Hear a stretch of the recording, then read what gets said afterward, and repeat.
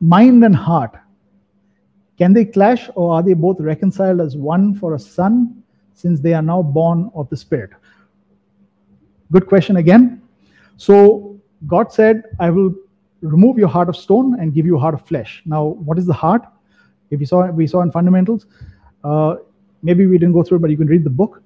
Just to talk a little bit about the heart is the conscience. Okay, we have received a new heart, in other words, a free conscience to believe God, to have a relationship with God, free of any obligation, free of any necessity, free of any urgency, free of any performance, works, or anything we do. We have been given complete and absolute freedom. So our mind, okay, our mind is where the heart is nestled. The mind comprises of the conscience. The conscience is in the mind, and our mind, it's basically where realities are framed, realities are created. And our brain kind of picks up on those realities, and then we start thinking it. Like, for example, okay, this is a very good example. If we see heaven, when we see our spiritual reality, when we see our heavenly reality, we see a perfection, we see the finished work of the cross, because that is a reality in the heavenly realms. The finished work of the cross, that's abundance, perfect health. You're talking about immortality, all these things that Father God has originally intended and designed for us in the beginning.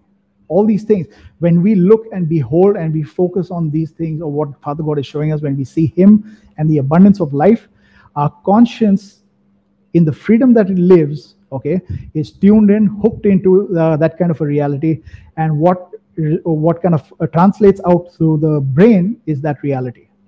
Now, that is a reality from spirit to natural.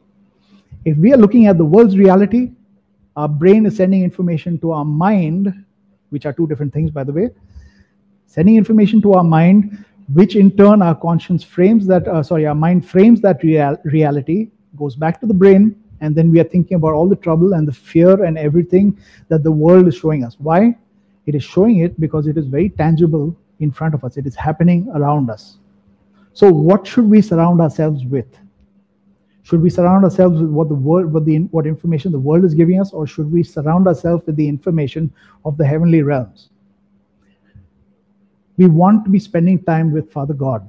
We want to be spending time with the Spirit. We want to be spending time with Jesus. That was the original intention of God in the first place. That was the garden reality of Adam and Eve. That was where the fall took place, and what happened was that man was separated from God.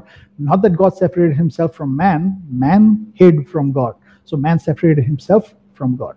That's where the disconnect took place, right? Jesus restored that connection back, and now we are one with the Father. Fullness of life. He wants us to see life and life in abundance. Amen.